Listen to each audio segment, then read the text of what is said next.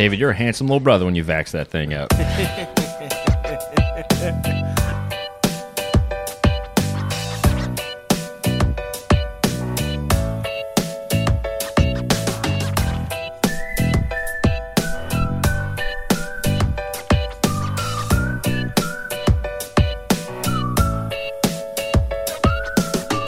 Hello and welcome to Consumer Choice Radio. We're broadcasting on your radios internationally around the world on the Big Talker 106.7 FM out of Wilmington, North Carolina, and Saga 960 AM out of the Peel region in Ontario, Canada. Also on consumerchoiceradio.com. I'm one half of your host, Yael Ossowski, coming to you from the European heat wave in Vienna, Austria, and I'm joined as always by my colleague David Clement here on Consumer Choice Radio, who's out there in Toronto. David, how goes it? Well, it's going well. I was able to finally get a haircut, so that is good news. I look a lot better than I did before, so very excited about that.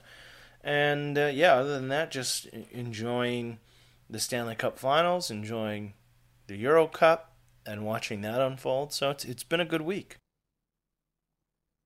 Yeah, a lot of sports stuff happening. It's a big time for that. The summer months, particularly in July, there's a lot of the finals. I know we are looking at a lot of the teams, a lot of the action. I'm fresh from the F1 race here in Austria, so that was a good adventure, and there's a lot more racing in throughout the month of July if people are interested. And so much. I wish we could give some great updates and stuff on the Stanley Cup. But we pre-record a little bit, so unfortunately won't be able to spoil. Yes. What happened last night though was amazing, wasn't it, Dave? No. Well, I don't know. Actually, maybe because we're coming to you on Thursday. I may be extremely happy because the Montreal Canadiens have been eliminated and the Tampa Bay Lightning have won the Stanley Cup, or I may be incredibly frustrated because we're going to Game 6. So we'll see what happens. Wouldn't you want to be in the position, though, of supporting another Canadian team, or is the rivalry just too deep? No. So I'm going to go on a bit of a rant here, but this is for all the people who think the Montreal Canadiens are Canada's team.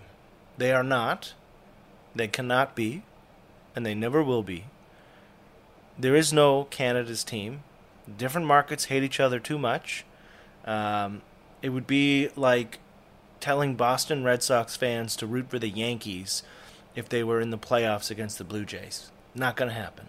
I would say the dimension that's different is if they were playing in like the Japanese league or something, and they were the only other American team. So it's like, are you pulling for America? Are you pulling for Canada, David? Apparently not. No. The Montreal Canadiens are not Canada's team. And I would say the same if the Leafs were in the finals. The Leafs wouldn't be Canada's team either.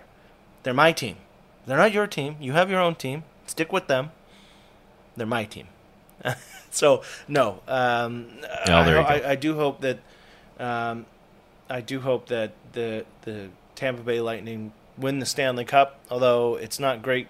I mean, I guess it's not bad to see a team go back to back. But we can't really discuss this too much because, as you said, we are recording prior to the game being played. So same goes for.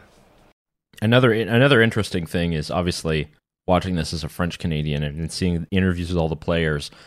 They're all in English because all the players are from all over the world, and I don't even remember now how many are actually French speaking. Is it still nil, or they got one or two guys? No, now? they always have one or two French speaking players, like Quebecers, and the coach very rarely is not from Quebec.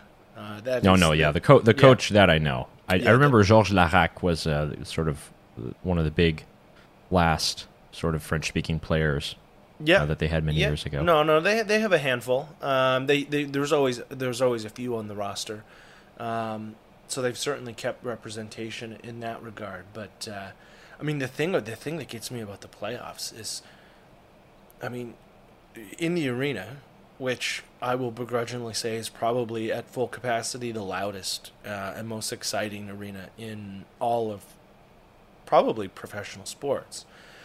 You still have that significantly limited audience of a few thousand, but the thing that really gets me is you have probably 30,000 people jammed shoulder to shoulder outside of the arena, and it just kind of makes a mockery of the fact that they're limiting in-person attendance. Because again, it would be very easy for the Bell Center to be open for tickets to people who are 2 weeks past their second dose, and you would have 20,000 people in the arena.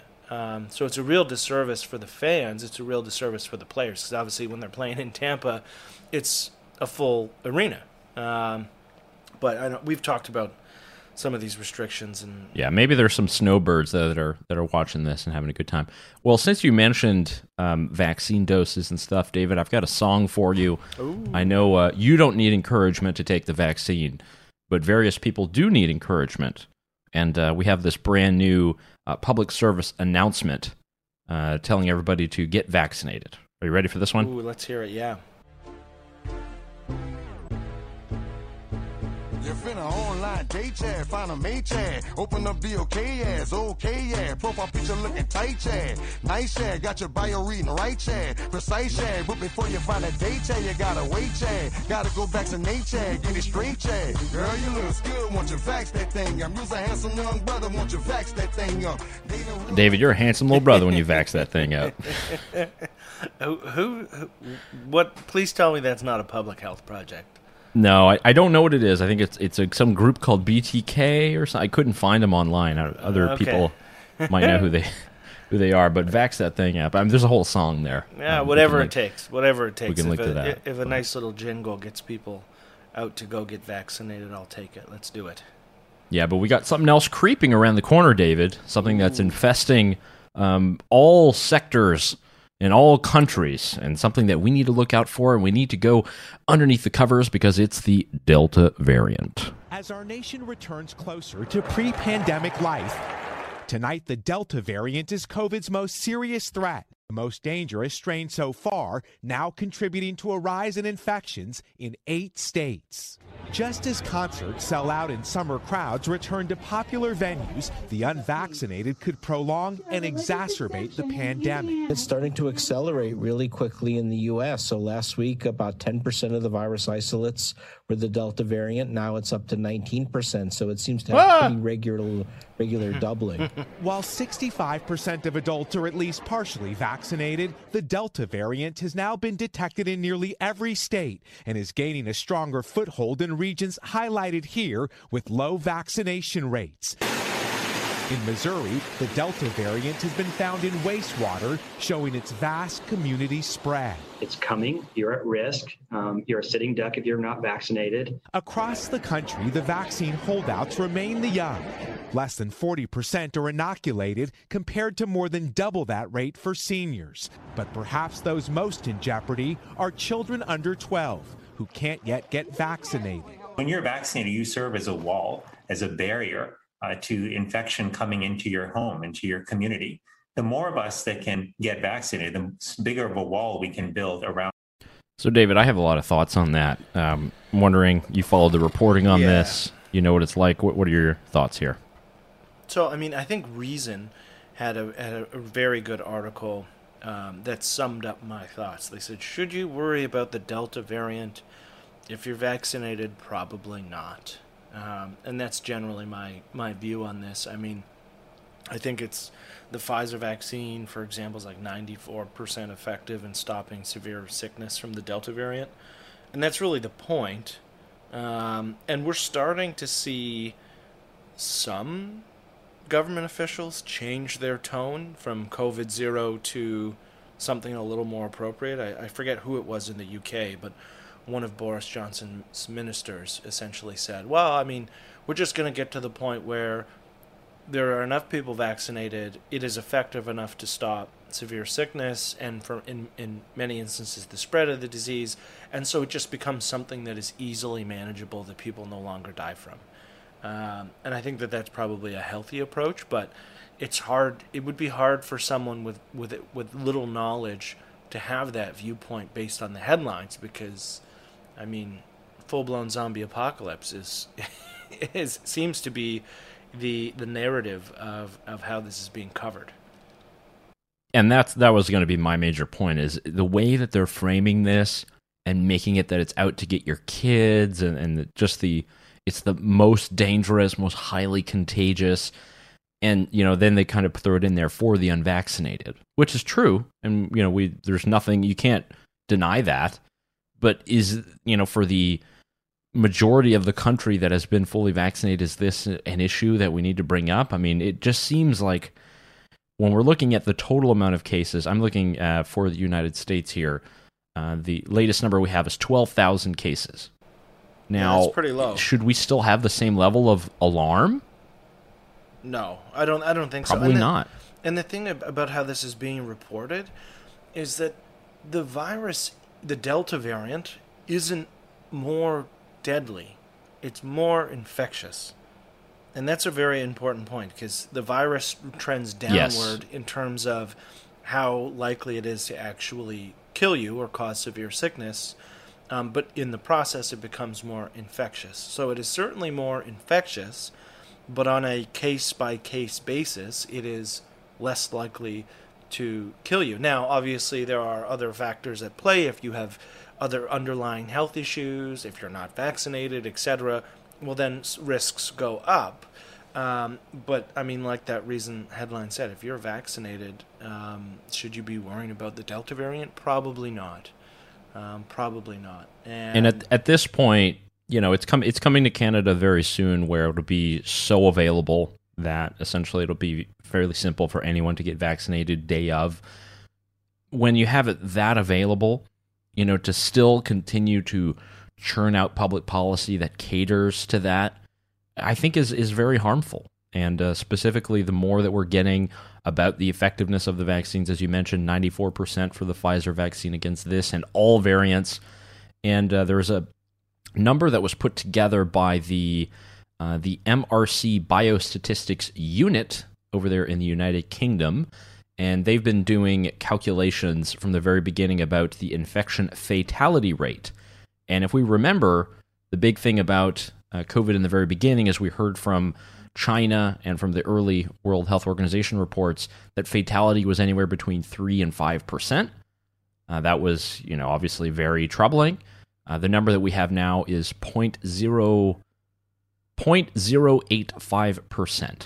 So it's still less than 1 in 1,000. Again, not to say that we're denying anything. It's just to give some perspective. I actually had no additional comment to that number. No, we are not. Certainly not. I mean, we've been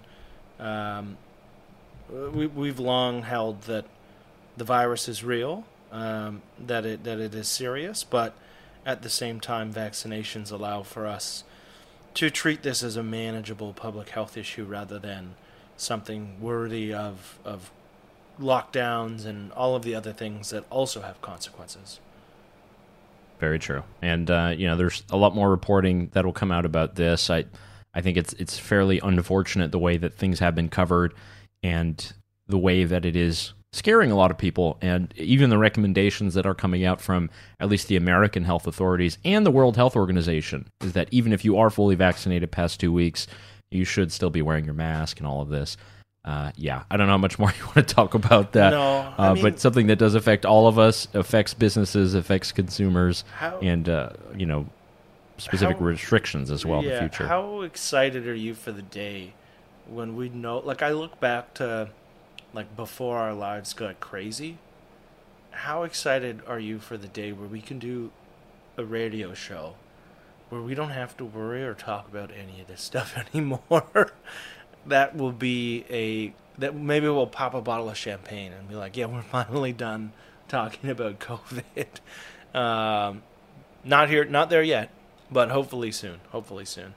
Yeah. Oh, no. And the second that we can get you out to travel, David, and get you out of Ontario and get you flying around the world, get you these, star-studded arenas for the speaking tour, I think that'll be good. But yeah, that'll be fun. And you guys stay tuned here to Consumer Choice Radio. We have plenty more to come. We're going to be talking about tech regulation policy. I know David's got some sin tax stuff, some regulatory things I know he wants to cover. So plenty more. Stay tuned. Consumer Choice Radio. And Nancy Pelosi. All right. We'll be right back after this.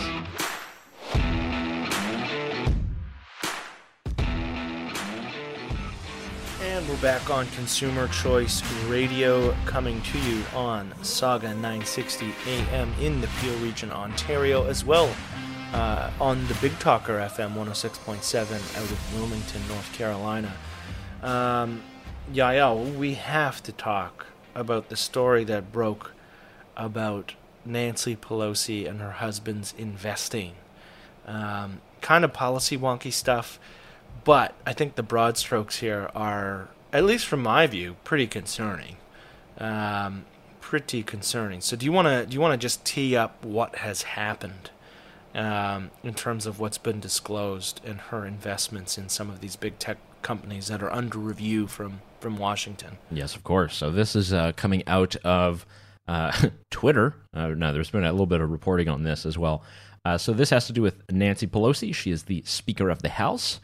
She is third in line to the presidency, one of the most powerful people in the entire country. And if you tie it to the military, probably the world. And what we got, because all members of Congress, I think the last 10 years now, have had to publicly declare all of their various trades and things that they do in stock options. And this came out, I believe it was yesterday, that in late May, Nancy Pelosi played some call options on Amazon and Apple and NVIDIA. And, these are all companies that obviously fall into the purview of American regulation. But more pressing is that, as we know, Amazon and Apple specifically have been hauled before Congress. There's all types of regulation that is being discussed about what the future of antitrust will be, about how these companies will be regulated, should they be broken up. And while all this is happening, Nancy Pelosi is playing the market. So one of the top hedge fund people in the world, and these are not small options. She's trading anywhere between $500,000 and $1 million each, and that's calls. So that's a lot of money. Yeah, and for the layman who, sometimes these are very complicated terms. Essentially, she's making a bet that those stocks will go up. So she's betting in favor of those tech stocks. Now, what makes stocks only go up, though? We know this. But what makes this incredibly strange or problematic is that she obviously has insider information available to her on how these proceedings are going and what the intention of Congress is going to be. And it really raises a question of whether or not elected officials should be able to be active investors. The more I sit on this, the more I feel like the answer should be no. And I know that Mitt Romney said something about this years ago when he ran for president, because someone was like, well, you have money tied up in all of these companies, and what about your vested interests and all of that? And they were fair points. And he said, well, I'll put everything in a blind trust, meaning it's not actively managed. It's just managed by somebody else, and when he's done, when he's finished serving, he can kind of go back to being a private citizen and doing whatever he wants. I kind of like that approach. I know it would be limiting their ability to invest and do whatever, but at the same time, there's a really nefarious side of this, and we saw it with the senator. Was it Purdue? And in Georgia, no, that he was, got dinged. No, that was Richard. That's that's our own North Carolina senator. Yeah, Richard Burr, actually. Yeah, Richard Burr. It just raises questions to. They obviously have privileged information in regards to what government decisions are going to be, and those government decisions significantly impact the stock price and the health of whatever these companies are. They kind of weigh in the balance. What's your take here? Would you be in favor of something where people who are in Congress or the Senate or the president essentially have to step away from their investments, or do you think that do we give her the benefit of the doubt, or other elected officials the benefit of the doubt, that they're not acting on insider information? Yeah, well, they definitely are. I mean, they know what's coming. You know, they're in conversations with the actual regulators or sometimes the people in the company. If anyone's interested in a book about this, the big one that made waves about 10 years ago now, actually, I didn't know it was that long. I remember doing a review about it, is Throw Them All Out by Peter Schweitzer, how politicians and their friends get rich off insider stock tips, land deals, and cronyism that would send the rest of us to prison. I don't know if there should be an additional law. I think this transparency is very good. I think it should be used as a kind of rhetorical weapon anytime that they come up and, lecture average normal people about, the stock market or trading or anything like this. And it is true that a lot of people have gotten insanely rich. I think the better approach is just to say, let's not get to the point where the government can regulate so much that they can have inside information about what company X or Y does. I think that's a lofty goal. I don't know if that will happen, but it seems to me if we forbid people who are in government from transacting on the stock market, I hate to take this approach, but at least at the state level, and I know at the provincial level, a lot of people are not millionaires. Nancy Pelosi definitely is a millionaire, but a lot of people aren't millionaires. A lot of people do this as their sort of side gig. In many states, it doesn't pay anything to be a state legislator. Not that you know too much about some companies, but you never know with regulation. So I'd be a bit wary about trying to do something that would forbid them or do a blind trust. I do think, though, holding them accountable, exposing this as much as possible, definitely, that's par for the course. Yeah, I don't know. I still think I fall maybe on the other side here where it stinks. It just feels uncomfortable. Yeah, it feels uncomfortable that the system could be so easily gamed. But I do agree with you that, a better scenario would certainly be one where the government really isn't making these very, very complicated decisions on regulatory policy to the point where it swings or skews the market so much. I think that would be and it's especially when it comes to the taxation of this. If she does win this huge gain, the taxes that she's writing the tax code, right? So if there's a particular way where she knows she can advantage, that'll be bad. And she's not the only one who knows a lot about taxes too. I know more about taxes than any human being that God ever created. Right? So he knows so much. He knows many people and taxes. He loves them. It is one of those things where it's like, and I hate to jump on some of these cheesy headlines, but when you see something like Nancy Pelosi's net worth is $100 million, and you can map out her salary for all the years she's been in Congress and what her take-home pay would have been, and then you just start scratching your head and you're like, okay, this feels weird. And then obviously you see the headlines of the last week and you're like, this feels really uncomfortable. And then part of it is jealousy. It's like, how do I get in on this game? How can I throw $500K down on some bet? Yeah.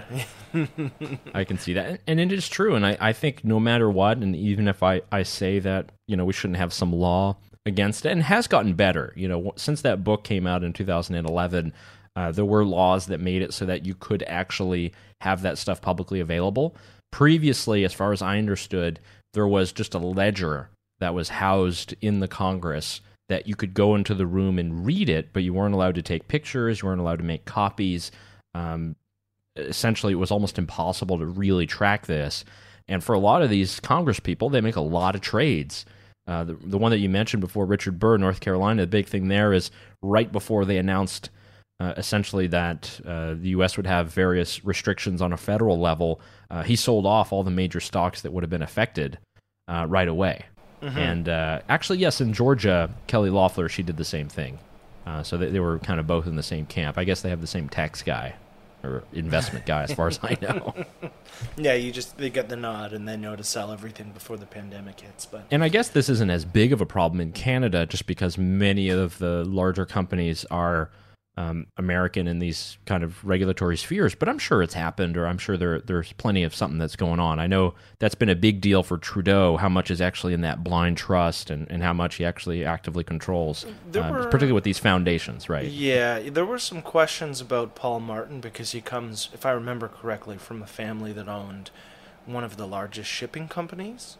But I'm fairly certain, now this was years ago and I was much younger, so I may be misremembering, but I'm fairly certain that when he was finance minister and then later prime minister, he stepped away from all of that. And so he was at arm's length to avoid any conflict of interest. And then, if I remember correctly, he actually recused himself from any instance where he would be voting on policy that would directly impact that particular company.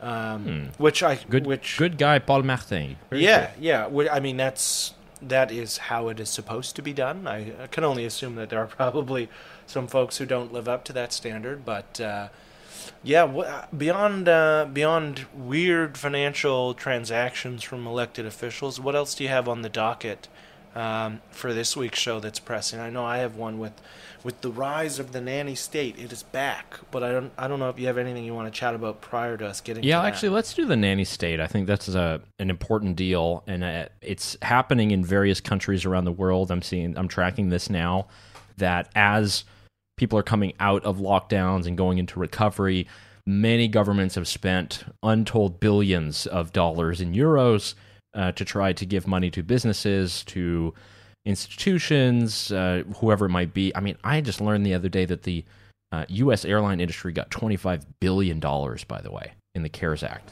I didn't know that. But yeah, we know that many of these governments are going to turn to sin taxes, as they call them. They're going to turn to the nanny state in a way to get money from you, the little person. So, David, give us an update. Yeah, I mean, so the two big things that are on my mind, they're not actually taxes, which you could maybe attempt to justify because both national governments or many provincial and state governments are broke. So Canada is looking to follow the UK policy of banning all junk food advertisements before 9 p.m. There's a ton of issues with this. I mean, obviously, what is junk food? So you can imagine that the consultation process is going to carve out what is junk food and what isn't. And there's probably going to be some concessions and some cronyism there in terms of what is and isn't included in that list. And it's all done with the idea of trying to tackle childhood obesity, which is a big problem. I think 1 in 3 Canadian children are overweight, and I would assume that trend is similar in the U.S. And so we dug into this a little bit, actually, our UK colleague Jason and I, and the UK's own forecast in terms of how many calories per day it would reduce is pretty telling in terms of why this is a bad policy to implement. And I pitched this to actually a couple friends of mine, and one of them said, well, I think it's going to be around, 35 calories a day reduction. The actual real figure is 1.7 calories per day. So that's 1/30th of an Oreo. So it's going to have no impact on obesity. While at this, and I think that's the suggested serving size too, is 1/30th of an Oreo. So and this is the thing, is that so in order to reduce childhood caloric intake by 1/30th of an Oreo a day, we're going to ban advertisements to adults in the process, because that's really what we're talking about, right? This isn't a bill that says, okay, for children's programming, so you can't have a Hershey's ad running in the middle of a Paw Patrol episode. That's not what the proposal is. It's you can't have a Hershey's ad, or pick any brand. You can't have an advertisement in any programming before 9 p.m. And so you could be watching something that is not for children at all, and you'd still be impacted and limited by this law. So it's incredibly paternalistic, because they're using childhood obesity, which is a real issue, to basically bring forward a policy that includes adults. And for me, that just doesn't make any sense. And it's obviously not going to work based on the UK's own forecast of the same policy. And I mean, it's important to note that if any forecast is going to be too generous, it's going to be the government's own forecast of what the impact of the policy is. So it's more than likely that the actual impact of 1.7 is much lower.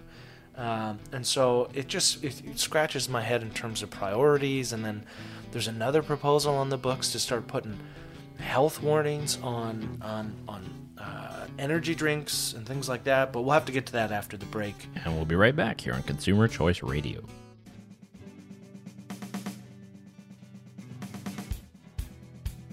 And we're back here on Consumer Choice Radio, broadcasting on Saga 960 AM and the Big Talker 106.7 FM. David, before we went to break, you were telling us about some of these ad restrictions that, particularly those aimed at children from so-called junk food companies.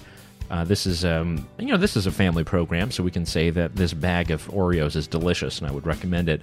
But you go into sort of the more problematic aspects of this, and just basically how it's not going to be effective at all. And I think that's a point that's never brought up, is we're never looking at whether it actually works. It's all about the intentions.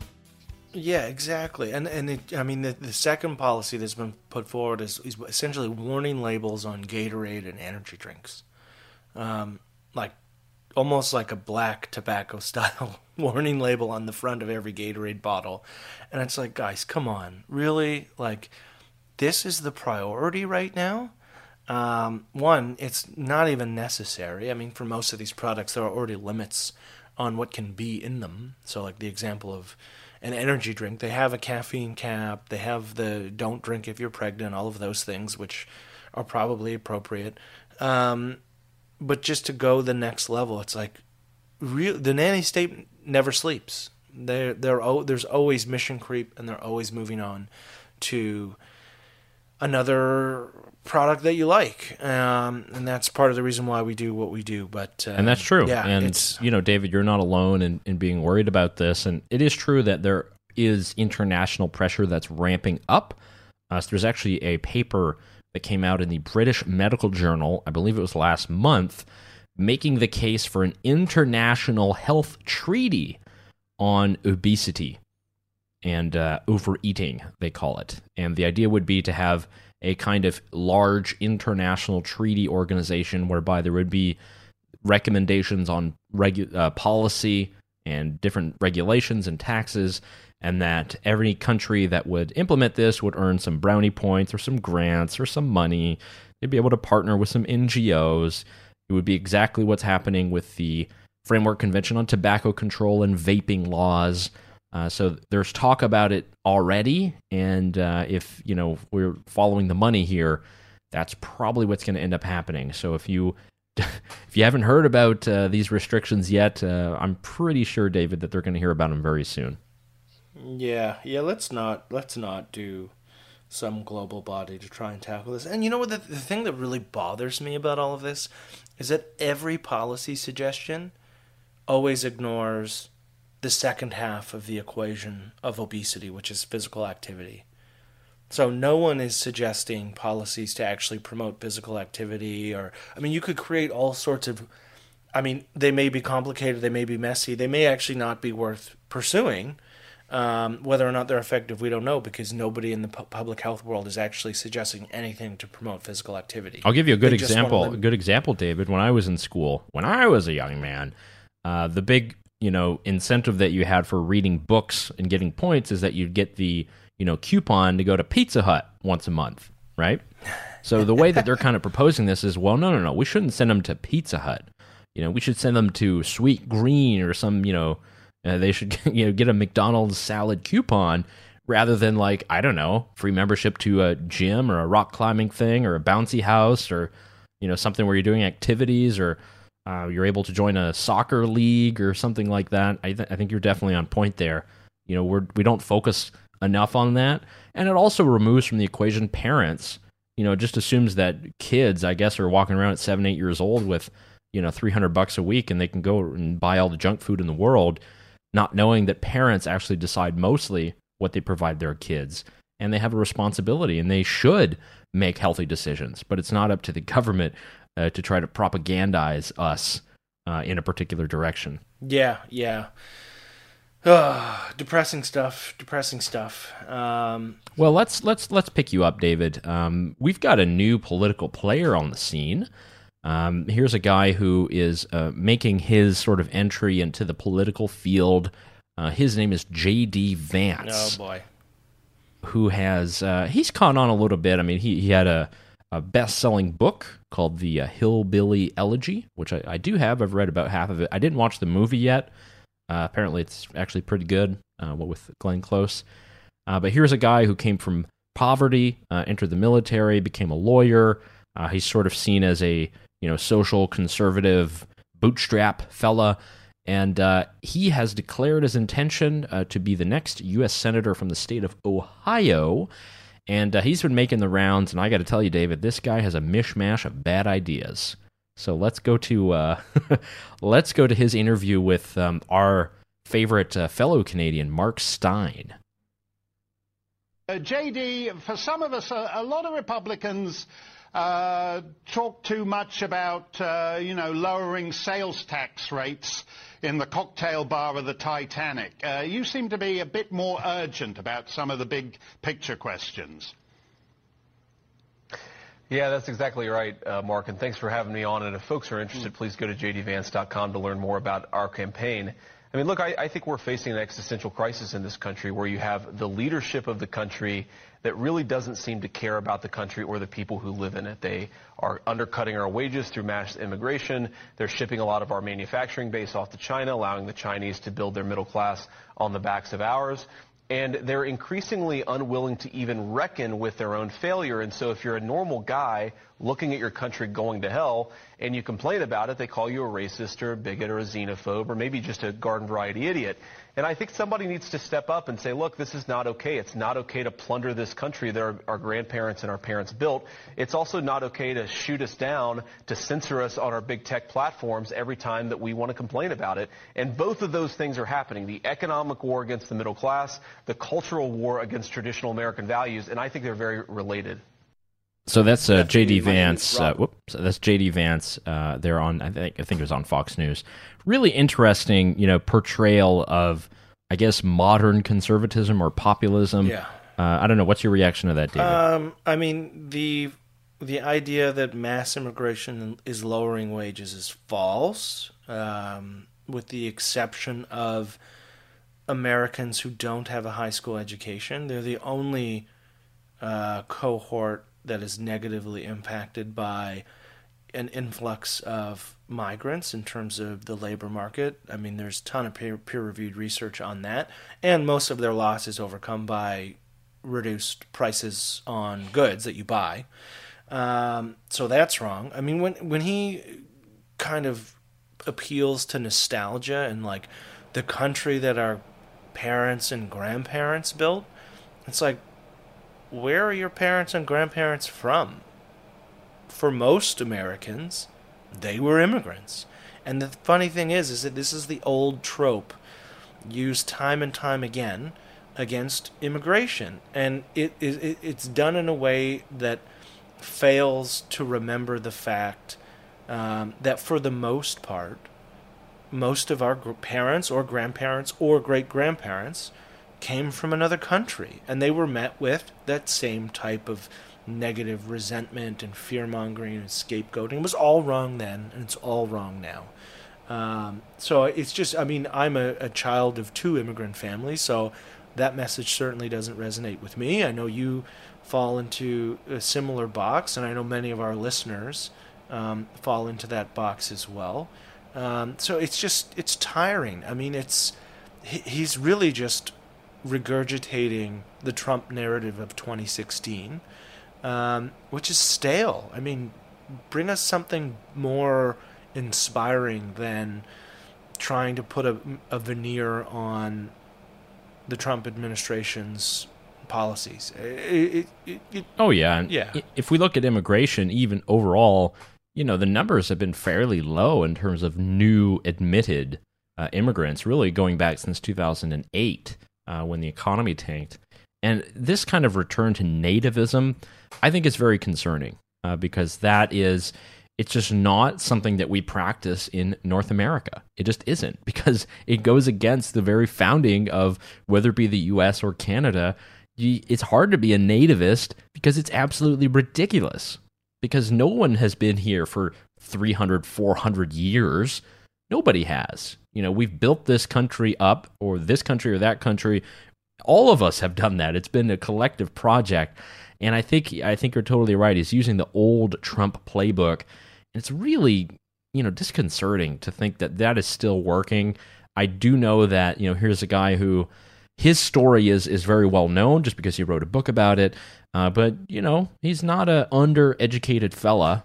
When you became a lawyer from Yale and you made some money in the hedge fund market, he's sort of playing the Trump playbook again of the rich guy who's speaking to the working class. Yeah, but at the same time, if you went to Yale and you were involved in the financial sector in any way, you are the elite. You are the person you think, like, the very people you're accusing of ruining the country are you. And this was part of the Trump mantra that I never understood, because he was very much in that world for so long. And I wanted to play his clips because I think he is speaking to something that will be the dominant narrative, and it will impact policy. So here's his take on big tech and social media, something I know we discuss a lot. So here's him on the same program. Big reason is that the right is really terrified of power. I think the left is enthusiastic about using power. The right is terrified of power. So just take one example, right? The big tech companies, which effectively control the flow of information in our society now. You cannot speak your mind as a conservative without fear of getting censored by Facebook, Twitter, Apple, whoever else. Well, if you try to do something, when I say we should be doing something about big tech, breaking up their monopolies, making their business model, which effectively just allows them to steal data from us, making that business model illegal or unacceptable, what people always say is, well, these are private companies, we can't do anything about them. Well, first of all, that's total BS. They're not private companies. Yeah. They've been given special privileges by the government for decades. And on the other hand, what do we care more about? The interests of multinational companies that hate this country, or the First Amendment? I care more about the First Amendment. Now, that's an interesting trope back to like 1970s leftism of, well, these are public companies, they should operate in the public trust and the government monopoly. Well, and this is the thing, is that he contradicts him. He's like, what are we supposed to care more about? Multinational corporations or the First Amendment? And it's like, well, you're talking about the constitutional values of limited government. You can't, like, he's essentially saying, principles be damned. These are the outcomes that I want, and we should use the state to get those outcomes regardless of whether or not we're incoherent in terms of how consistent we are. And that's exactly what it is. It's just, again, old, stale arguments in favor of really intervening with using the government to intervene. And I always go back to the Obama era, right? Democrats kind of sat by and let Obama pass policy by executive order, and a lot of people complained, said the president shouldn't be able to do this, legislators should be making law, and it should go to his desk for approval or whatever. And the warning from Republicans, right-minded Republicans at the time, was everything that you do will be able to do. And so any intervention or policy that you want to implement, imagine if your opposition also had that power or wielded the same stick. And so for Republicans who are just clamoring for more government power, you're just throwing a softball in the direction of folks like AOC or progressives or all of the people you really dislike. And so the more power you give government, the more power your opposition is going to have if/when they're in power. And that seems to be something that's completely missing from the modern Republican discussion on this. The pendulum always swings back. It certainly does. No truer words have been spoken. Well, David, in our closing moments here, it was great to chat here on Consumer Choice Radio. We've got some good guests lined up for the rest of the summer. I know it's hot out there. There might be some restrictions. Still got to wear masks. But overall, David, I think there's a lot to be looking forward to, right? Oh, yeah. Yeah, things are looking up. Vaccination rates are going up. Things are opening. Life is slowly getting back to normal. And hopefully we can get back to talking about the politics of the day rather than the pandemic that feels like it's raged on for 2 years now. And that's a wrap. That's how we do it. All right, we'll talk to you guys next week.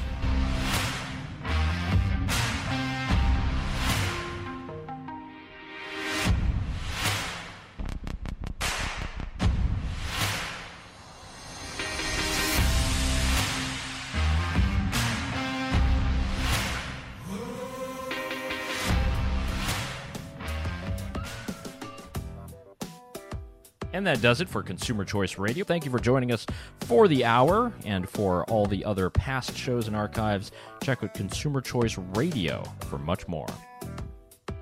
Consumer Choice Radio, hosted by Yael Osowski and myself, David Clement, is a syndicated weekly conversation featuring the latest news, interviews, and expert analysis that covers consumer topics from around the world, focusing on innovation, tech, regulatory policy, and science.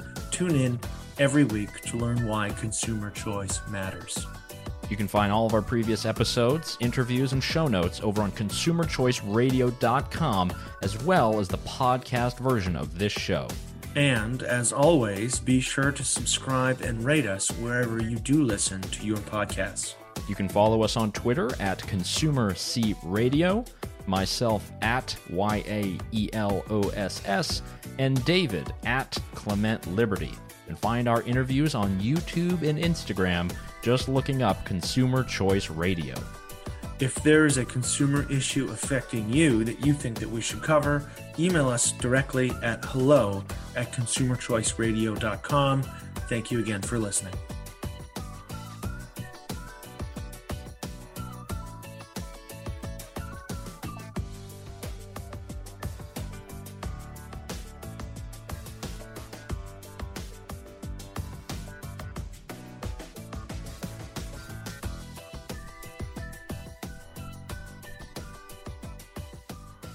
In the name of Jesus. Standing in the office of the prophet of God, I execute judgment on you, COVID-19. I execute judgment on you, Satan, you destroyer, you killer. You get out. You break your power. You get off this nation. I demand judgment on you. I demand a vaccination to come immediately. I call you done. I call you gone. You come down from your place of authority, destroyer. You come down and you crawl on your belly like God commanded you when he put his foot on your head in the Garden of Eden. You will destroy through COVID-19. No more! No more! No more! It is finished. It is over. And the United States of America is healed and well again, saith the mighty. Hallelujah.